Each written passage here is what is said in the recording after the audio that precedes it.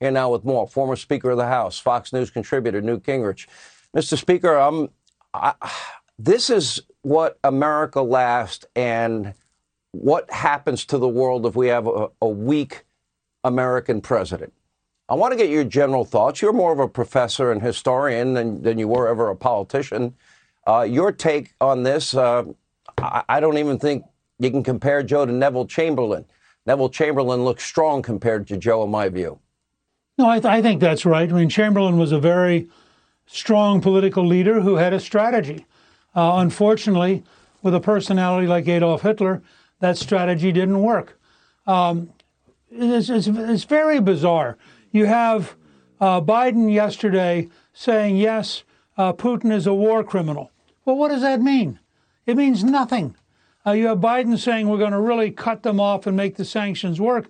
And then we learn from the Free Beacon in Washington that, in fact, the Biden administration has already promised the Russians that if they can get an Iranian deal, they will waive the sanctions for at least $10 billion of Russian construction companies going into Iran.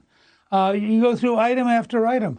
It struck me, and I just wrote a newsletter on this, that you had Zelensky talking about an immediate, urgent, now crisis, and you have Biden talking about months and eventually and sooner or later. And you could tell this when Biden spoke 2 nights ago to the Democratic National Committee's fundraiser, and in the entire speech, there's one sentence about Ukraine and Russia, and that sentence is that if we had more green fuels, things would be better. Now, when you can reduce the tragedy that you and I and everyone watching has seen in Ukraine, the viciousness, the war crimes, the brutality, and it gets totally ignored by the President of the United States in a speech, you know that there's something profoundly wrong with the Biden administration. And frankly, whatever's wrong with Biden is 20 times worse with Harris. Harris's performance in Poland was so humiliating to every American, to have her laughing when asked about refugees from Ukraine. I would say Harris should never again be allowed to leave the United States because she is such a continuing embarrassment to the American people. And she brings the United States in disrepute. Nobody in the world thinks this administration can lead. Nobody in the world is going to rely on the guarantee of Joe Biden, who has consistently lied about Afghanistan, has lied about Ukraine. It's truly historically a dangerous moment for the United States and, frankly, for the entire human race. They're not even serious. I mean, maybe you can make sense of why they brought in the TikTok influencers into the White House with pre-screened questions. Basically, they're propagandists. Maybe you can explain what Jen Psaki couldn't explain, and that's the logic behind giving Ukraine drones and javelins and Stinger missiles, but they won't let Poland give them the MiGs that they have. And if you can extrapolate out the meaning of AOC's comments, I'd probably give you the gold star for being a genius, because it makes no sense to me. Well, no, wait, you just threw 3 very different questions at me. Let me start with, I think the whole thing about MiG-29s is nuts. If we're going to put in anti-aircraft missiles to shoot down Russian aircraft, if we're going to give them equipment to kill Russian tanks, the fact that we allow Ukrainian pilots to fly MiG-29s out of Poland or Germany or wherever they come from strikes me as a non-issue. Why would you allow Putin to define what you're allowed to do, which is exactly what Joe Biden did? And I think that there's no rational difference. In terms of AOC, look, her version of climate change is a religious experience. It has nothing to do with reality, has nothing to do with facts. And as a religious fanatic in her own right, she can say anything she wants to because it has to be true, because it's what her religion told her to say. The fact that it's not true factually makes no sense to normal people. And in fact, Native Americans are being punished like everyone else by having to pay vastly too much for gasoline and oil and natural gas because of the policies of Joe Biden. So in a sense, this administration is punishing Native Americans not protecting them and helping them. I think that's how I would frame that. We could look to the past. You're the historian. We watched Ronald Reagan. He never put a single American foot on the ground when the former Soviet Union went into Afghanistan, but he did provide them Stinger missiles, and those Stinger missiles to the Mujahideen made all the difference. He did provide the freedom fighters, the Contras in Nicaragua, the weaponry that they needed. That proved successful. Then you got the Trump doctrine, which took out the caliphate that grew under Biden and Obama. He just bombed the living hell out of them. Or took out Soleimani with the same principle, took out Baghdadi and associates, no American boots on the ground, and took out the al-Qaeda leader in Yemen. I think we can learn both from Trump and we can learn from Reagan how to do this and win without risking American lives. Your thought? Sure. Well, no, absolutely. The thing that's frustrating about this administration, whether it's fighting inflation at home or dealing with crime or dealing with foreign dangers, is we know what works. We've lived through it. We lived through it for 8 years with Ronald Reagan. We lived through it for 4 years with Donald Trump. If the price of oil went back to where it was under Trump, we would strip Putin of 2/3 of his daily income. We would cripple him automatically by doing that. The very fact that Biden would rather buy gasoline and oil from Venezuela, which is a dictatorship, Iran, which is a dictatorship, Saudi Arabia is a dictatorship, they're okay to Joe Biden. But now Texas, Oklahoma, Ohio, Pennsylvania, North Dakota, they're really dangerous places.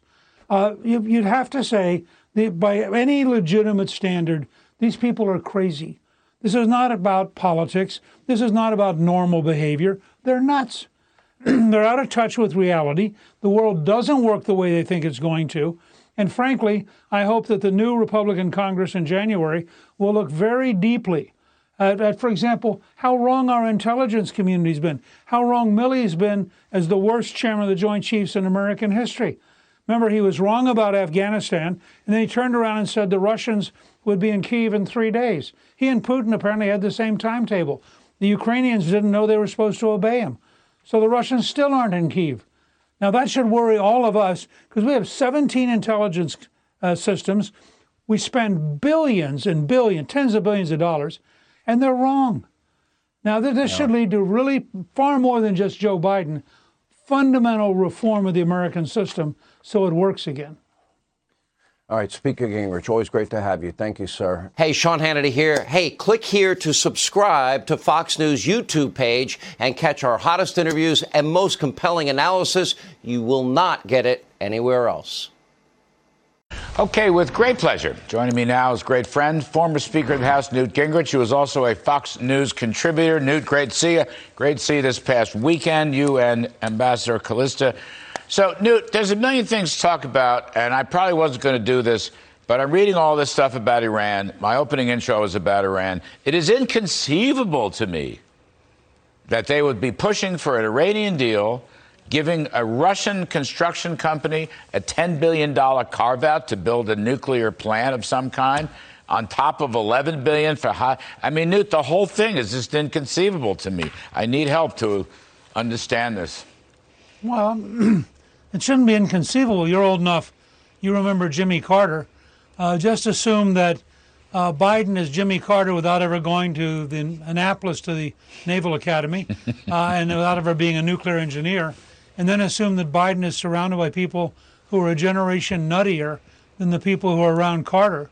And you begin to sense what's going on. Look, I think Andy McCarthy's column this morning, where he outlined the total dishonesty of the Biden administration, which is apparently promising the Russians a whole series of deals as long as the Russians help deliver the right kind of Iranian agreement.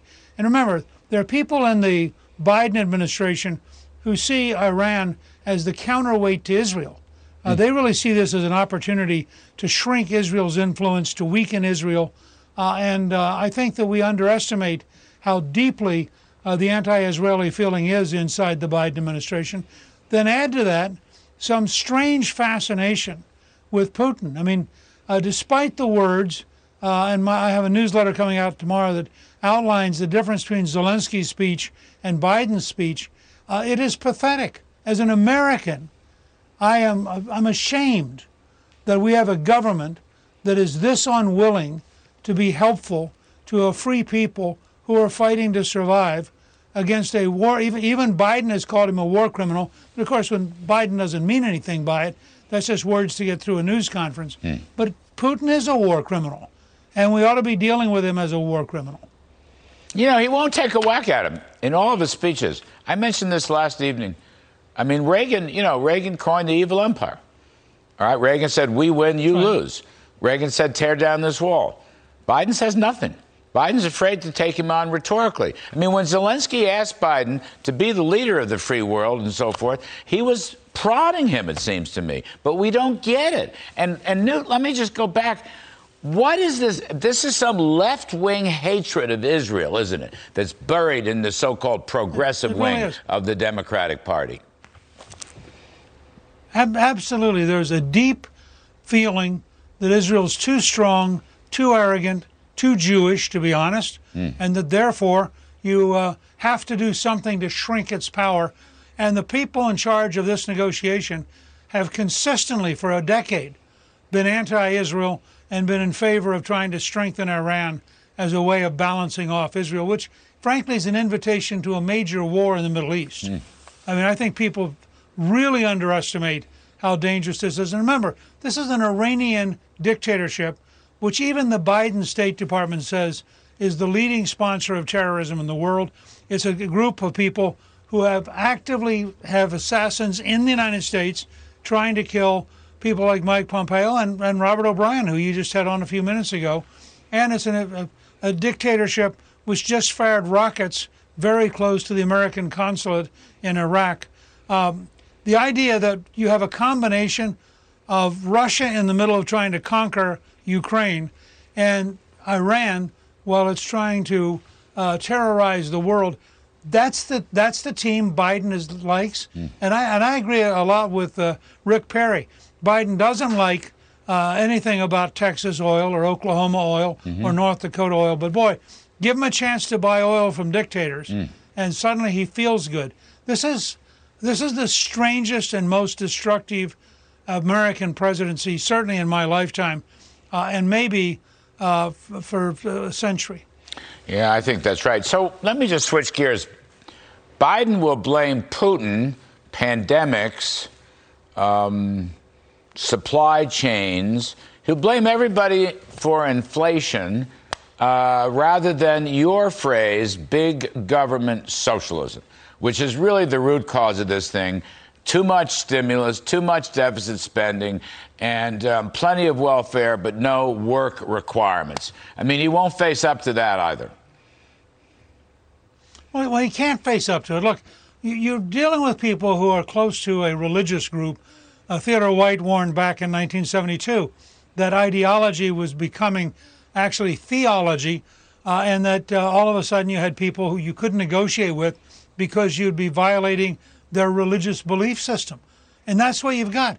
You know, Biden made a speech 3 nights ago to the Democratic National Committee, and in the entire speech, his only reference to Ukraine and Russia was a reference that if only we had more green energy, it wouldn't be a problem. In the entire speech.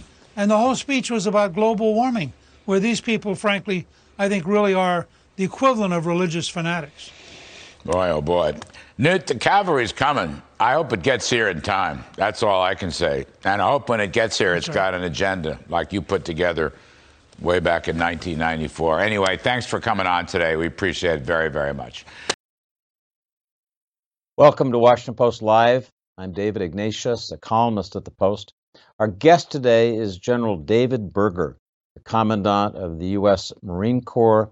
General Berger is a leader in thinking about modernizing our military and specifically the Marine Corps. He's also a perfect person to ask about the strictly military aspects of the war in Ukraine that we're all following day by day, hour by hour. General Berger, welcome to Washington Post Live. Thanks for coming. David, thank you for having me on this afternoon. So, sir, I want to begin by asking you a bit about the war in Ukraine, which, as I said, we're all following with such interest. From a military perspective, as the commandant of our Marine Corps, give us your sense of why the Russian invasion force has seemed to have difficulty over these first 3 weeks of war. What do you specifically observe as problems for their force? Great question. Couple thoughts. First, I think during a conflict, it's difficult to draw all of the deeper lessons learned. So some, of course, will come over time and a deeper analysis. But while the conflict is going on, a couple thoughts perhaps. One is that analysis, computer modeling helps in some regards, but I would say if you ran the computer model on the Russian military versus the Ukraine military, it would give you a certain answer that said it probably wouldn't last all that long. But that's obviously not what's happening. And the reason I start there, sir, is models, computer models can't, of course, factor in the human element. So before someone were to talk about the Russian forces and how they are doing, I think you have to begin with the Ukrainian forces and how well they are doing, and beginning with the information competition, the information space, which I would say Ukraine is winning. They're also using what we would call in military terms the strength of the defense, the inherent strength of the defense over the offense. Not a new concept. Since World War I, proven very difficult to break through a defense in depth, especially if that defense in depth is well prepared, well trained. And that can be whether it's land or in the naval environment, either way, in other words, at sea, either way. A defense in depth is very difficult for any force to penetrate. And I would begin, first of all, with Ukraine and how well their forces are doing. I think they're proving to be very disciplined, very well trained, very well led, and very inspired. One of the things that the people have noted is that the Russians don't appear to be using ground infantry effectively to accompany their armored forces. Typically, you'd expect ground infantry to be moving with tanks and armored vehicles as they approached an objective like Kyiv, but that doesn't seem to be happening. And I'm wondering whether that strikes you as a soldier, as a Marine, as a weakness in the Russian offensive. I don't know if I'd call it I would characterize it as a weakness because we don't really know all the reasons why. But at your point, David, is spot on. Most would, in the military framework and our terminology, we would call it fighting combined arms. Probably another way to describe it is using maneuver to bolster your fires, or using fires to set up your forces for maneuver. But in both cases, one without the other, as you accurately highlight, very, very ineffective.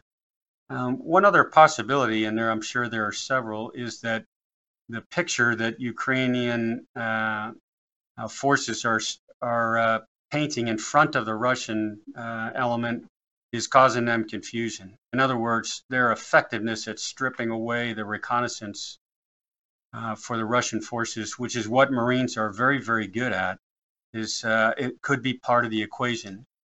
Said another way, if you're a Russian tactical commander right now on the ground, I'm not sure they have a good picture of what's in front of them. And I think Ukraine's doing a fantastic job of denying them. And this is the sort of, we would call it a scouting, counter-scouting role that the Marine Corps would play forward also. They're doing it very effectively. One other thing, General Berger, that I've heard military analysts discuss is the seeming problem in taking initiative at what we would think of as the NCO level.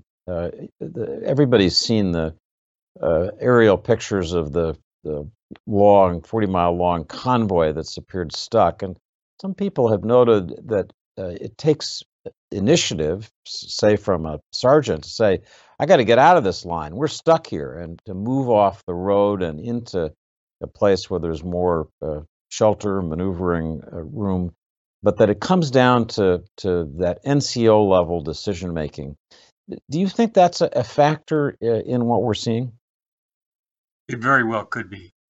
We've known for a very long time in the U.S. military that one of our strengths, which is difficult to understand if you don't have a military background, is the way that we train and the way that we empower junior leaders to take initiative, as you pointed out, in lieu of detailed instructions from your boss, from your higher commander.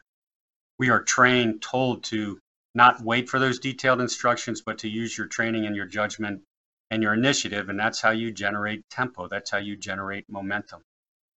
We don't, you would have to be inside the Russian leader's head to understand the real answers to your question, but it's entirely possible that they have a top-down, very, what we would call hierarchical sort of structure where junior leaders are not allowed, not permitted to make those kind of calls independently of instructions from above. Very different from the way that that a Marine leader would operate.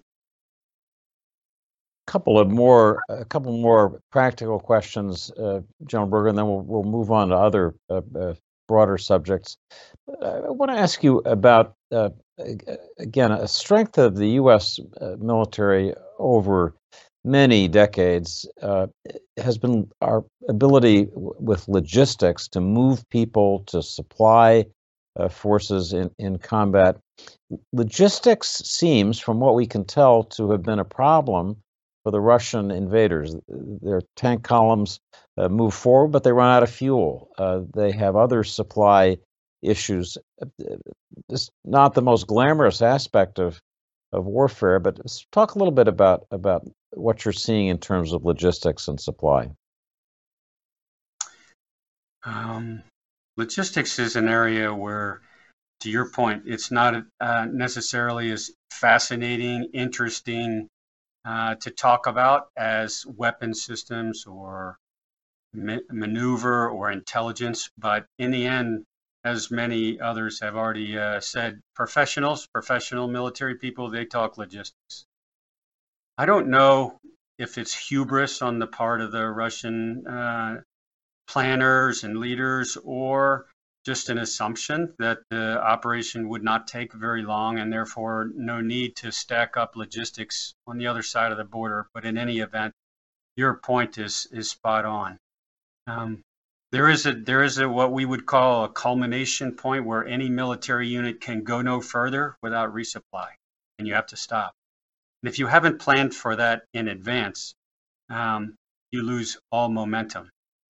And the last part I would say is you're seeing in Ukraine, if the adversary, if the other side is very good at maneuvering, if they take individual initiative, then they can get at your backside, at your logistics trains, and Ukraine is doing that very, very effectively, sort of the soft underbelly at the tactical level to pinch your backside. And that really causes Russian leaders, tactical leaders, more problems, because the convoy, the resupply that they were planning, now has to fight its way to get to you from Russia. Logistics absolutely has to be planned. We are very good at it globally in the U.S. military, planned in depth. And to your point, you have to also make decisions beyond planning in execution, that you have to be able to, you have to be agile enough to adapt to the situation, because it's not going to turn out exactly how you had planned it. This is the inherent flexibility of the Marine structure, which is an aviation and ground and logistics team all built into one from day one. But you have, to your point, in some cases, in many cases, it boils down to the logistics. Let me ask you a final question about what we're seeing in Ukraine, General Berger, and that's one of special interest, I'm sure, to you, and that's the performance of Russia's amphibious forces operating from the Black Sea into the Ukrainian coast. There have been some amphibious operations, not overwhelming, but what's your sense of how those amphibious forces are performing? Perhaps a couple of thoughts there. One, no other operation that I know of is more complicated, more complex, takes more preparation, practice, rehearsal than an amphibious operation, which is why not all forces can do them. It takes, again, a tremendous amount of practice and the right equipment, the right training to get you there. So why didn't the Russian amphibious forces do an amphibious landing earlier?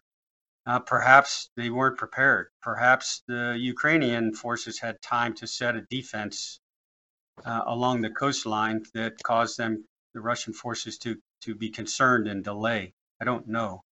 But to me, it highlights that it is the littoral area, in other words, the area between land and sea, always a tough spot for anybody to operate. It is the unique amphibious role for us to play in the Navy together as a team. Defense is always going to be difficult to overcome if you don't have the mobility like we have, where we can go ashore by vessels, we can go ashore by aircraft. We have multiple means to move from ship to shore and back again. If you don't have all those means and you don't have the competence, the skill sets that you need, it can be pretty intimidating to try to do forcible entry, sort of amphibious assault from the sea. We'll see, and when we study this afterwards, why they didn't go earlier and why they're held back as long as they are. But to me, it just highlights why we have to train on the U.S. Marine Corps Navy side to such a high degree. It is a very complicated operation. Really grateful to get that assessment of some of the military details from a member of the Joint Chiefs of Staff. Let me turn now, General Berger, to some other broader issues facing you as a Marine Commandant, starting with China, which, as our senior leadership says, is our pacing threat, potential challenge in the future. Yes, first, if you were a Chinese PLA, Chinese military commander, looking at the war in Ukraine, what lessons would you draw about future conflicts that might involve China? In particular, curious whether you think the Chinese leadership would be reassessing the difficulty of taking Taiwan by military force in the future. I would, without giving them, without making somebody 10 feet tall, I would say absolutely we should assume they're studying it. We are too. We're a learning organization. We should assume that the PLAN leaders are studying what's happening in Ukraine. I think it definitely should give them pause about any degree of confidence that an assault, an invasion of another country, of another piece of land, and especially if it's across a body of water, is not going to be easy and it's not going to be quick. So I would think they're learning, and again, comparing Ukraine, as you highlighted, where everything is on land. You can go across roads to get to from Russia to Ukraine, from Belarus to Ukraine. You cannot do that getting to Taiwan. So everything from logistics to the sustainment, as you pointed out. Then there's the aspect of all of the allies and partners that the United States has that should not be underestimated, their ability to rally quickly. Some perhaps thought that NATO would take a while to respond. Should not have underestimated that alliance and the U.S.'s commitment to it. Same, I would say, in our alliance with countries in the Indo-Pacific. So time, logistics, just the sheer difficulty of doing an amphibious operation, I would think they're definitely trying to draw lessons learned. Yeah. You've been doing a lot of thinking, General Berger, with your staff in the Marine Corps about the Indo-Pacific theater, and have come up with some new ideas about how the Marines might operate in the South China Sea. You've got a concept that you call stand-in forces as opposed to traditional expeditionary forces that stand off and then come into the battle space when needed. You're talking now about stand-in forces that are closer. Maybe for our viewers who are less familiar with these issues, you could just summarize some of the thinking that you've been doing about this theater, how the Marines might operate in these inner island chains if we ever got in a situation, heaven forbid, of military conflict with China. I would start with the concepts that the Marine Corps is working on, is developing, are applicable around the globe. So they're not specific, not unique to one specific or to one region or one particular potential adversary. They have to be applicable around the world because the Marine Corps is the crisis response force for the country anywhere, for the U.S. anywhere on the globe. Stand-in forces is a response to not just China's, but the changing character of war over the past, I would say, 8 to 10 years specifically, where precision, long-range weapon systems that are very accurate have been proliferated, and that has led to a defensive posture on the part of some nations like China that believes that they can deter, that they can control everything within the range of their long-range precision weapons, missiles largely, but not exclusively. So our approach is, if the U.S. needed to operate inside that regime, it's not a either standoff or get inside, it's actually both. It's yes to both. I think the U.S. military has to be able to operate in great depth, and the Marine Corps' traditional unique role is upfront and standing in. And the value of what we call standing in is a couple things. You're there side by side, shoulder by shoulder with the partners, with the allies that the U.S. has. You're not leaving them. You're not going back to the rear. You're staying right there side by side with them. Second, I think very clear to us over the past few years, the value of painting a complete picture of what's in front of you tactically. That requires everything from satellites to a force forward to get as clear a picture of what the other side is doing.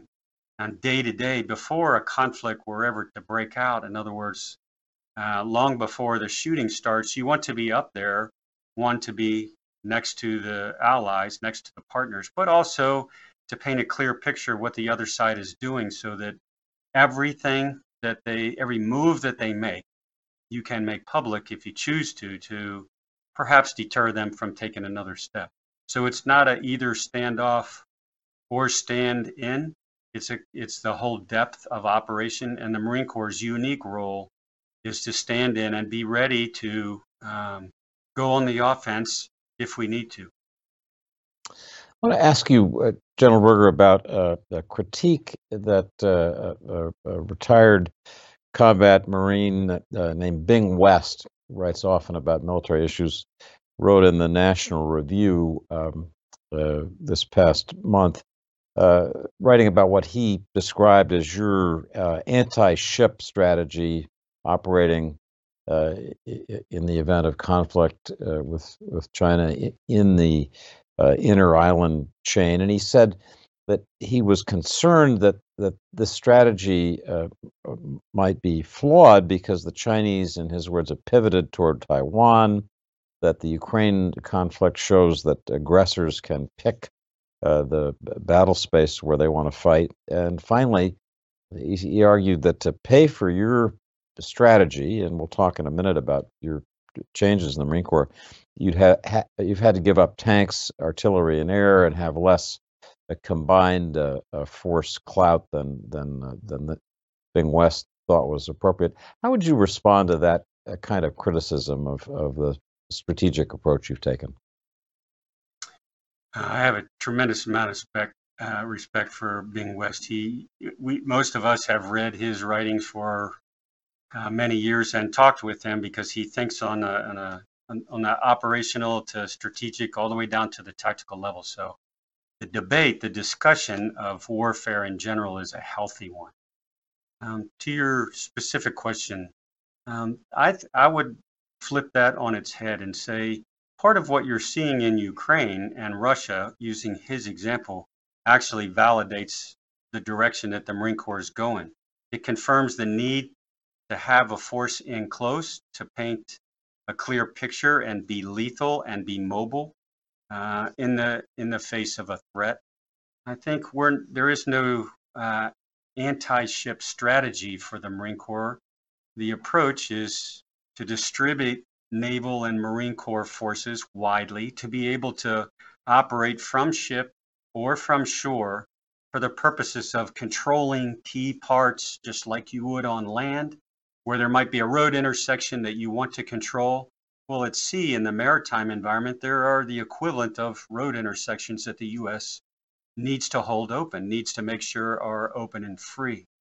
Well, that takes a force that's very comfortable in that maritime amphibious environment, which is us. To do that, you have to if you want to control an intersection, on land, or you want to control the equivalent of that, a strait perhaps at sea, then you need forces that are capable of doing that. And the Navy Marine Corps team is uniquely suited to. There were three parts to your question, David. I think I missed one of them. I think you responded to the Bing West critique. I want to, with the time that we have remaining, talk to you about modernization of the Marine Corps. When you became a commandant, you issued commandant's guidance back in 2019, I think, which had some pretty revolutionary ideas. You said there are a number of things the Marine Corps traditionally has done that we're just not going to do. They're not going to be part of the future combat environment where we're going to fight. And you and I have talked a good deal about your efforts to make those changes happen. In fact, for our viewers who may not have followed that in detail, just list two or three of the fundamental ways that you think the Marine Corps is different now as a force than it was when you first issued that commandant's guidance. One of the strengths of the Marine Corps is its ability to adapt quickly, and not after the fact, but in front of it. And that history goes back to World War II and earlier. So there's nothing unique that I started. It was a turn that the service was making before I ever became commandant. I would begin perhaps by saying, first of all, today, this afternoon, we're very capable of any mission that the Secretary of Defense were to send us to. We are a crisis response force. We can handle the task now. But my job as a service chief's job is to make sure that you're also prepared 2 and 5 and 10 years into the future. So some things we will continue to do, but we will do it in a different way. I think amphibious landings, amphibious assault, forcible entry, those things which Marines are known for 70 years, we'll continue to do, but we'll do them in a very different way. And why? Because the character of war is changing. We need to change with it. Instead of tank-on-tank formations, I would say if you looked at Armenia and Azerbaijan or Lebanon, or even right now in Ukraine, pretty clear that top-down sort of missile attacks on the top side of heavy armor makes it pretty vulnerable. So for us, tanks they did tremendous work for us for many years in many different scenarios. Going forward, they are heavier, too difficult to logistically support, and in some cases, vulnerable to attack from a proliferation of very inexpensive missiles. So in some cases, we've let go of things that were very successful in the past in order to move towards things that we are going to need in the future. But the aviation ground logistics team that I mentioned before, that's the heart, that's the strength of the Marine Corps, having it all organic.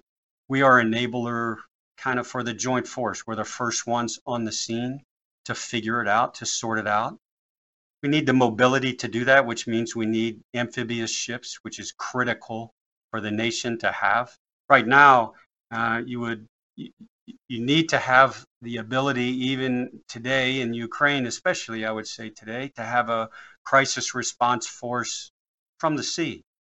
That means we need to have the number of amphibious ships that's necessary to go global in the Pacific or in the Mediterranean. And for the U.S., that's 31 amphibious ships that we have to have in order to do what the nation needs us to do.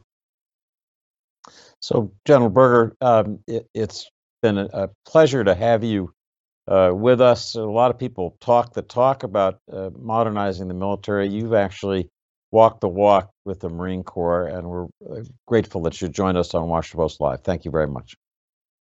David, thank you for having me on this afternoon. Thanks. So we hope you'll join us for other Washington Post Live programming. Go to WashingtonPostLive.com to see what we've got coming up and to register for the programs that interest you. Thank you so much for joining me and General David Berger today.